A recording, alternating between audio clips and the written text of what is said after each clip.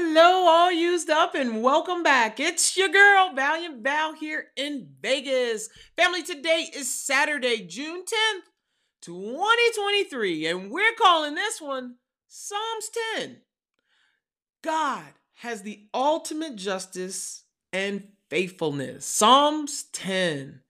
Why, Lord, do you stand far off? Why do you hide yourself in times of trouble? In his arrogance, the wicked man hunts down the weak, who are caught in the schemes he devises. He boasts about the cravings of his heart. He blesses the greedy and reviles the Lord. In his pride, the wicked man does not seek him.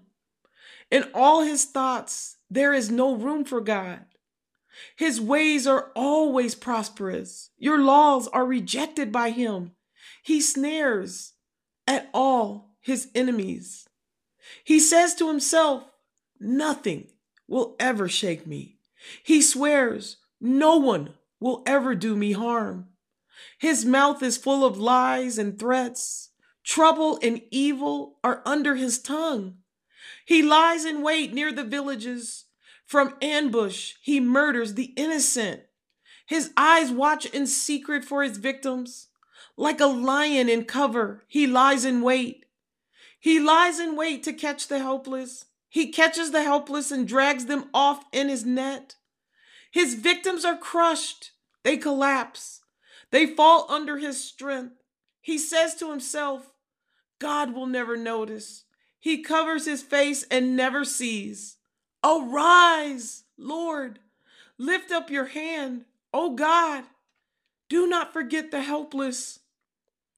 Why does the wicked man revile God? Why does he say to himself, he won't call me to account?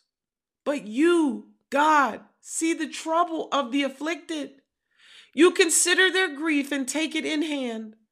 The victims commit themselves to you. You are the helper of the fatherless. Break the arm of the wicked man. Call the evildoer to account for his wickedness that would not otherwise be found out. The Lord is king forever and ever.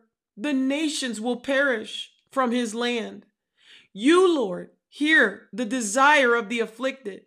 You encourage them and you listen to their cry, defending the fatherless and the oppressed, so that mere earthly mortals will never again strike terror. Psalms 10 serves as a reminder that even in the face of injustice and suffering, we as believers can find solace in and trust in God's ultimate justice and faithfulness. The first part starts structure. Psalms 10 follows a pattern commonly seen in Psalms where it begins with a lament, a complaint, and then transitions to a declaration of trust and hope in God's deliverance. The second part is the description of the wicked. The Psalms describes the actions and characteristics of the wicked, emphasizing their arrogance, oppression of the weak, and their belief that God will not hold them accountable for their deeds. Third is the cry for justice. The psalmist expresses a heartfelt cry for justice, asking why the wicked seem to prosper while the righteous suffer. This plea for God to act on behalf of the oppressed resonates with many who face injustice and seek divine intervention. For the assurance of God's sovereignty. Despite the seemingly dire circumstances, the psalmist affirms their trust in God's ultimate authority and sovereignty over the affairs of the world. They believe that God will bring justice and deliverance in his own time. 5. Expression of hope. The psalmist ends with a declaration of hope and confidence in God's mercy and power. It affirms that the belief that God will hear the cries of the afflicted and ultimately provide refuge and justice. Until next time, family, I love you. Mwah. The Lord is king forever and ever. And be good to one another.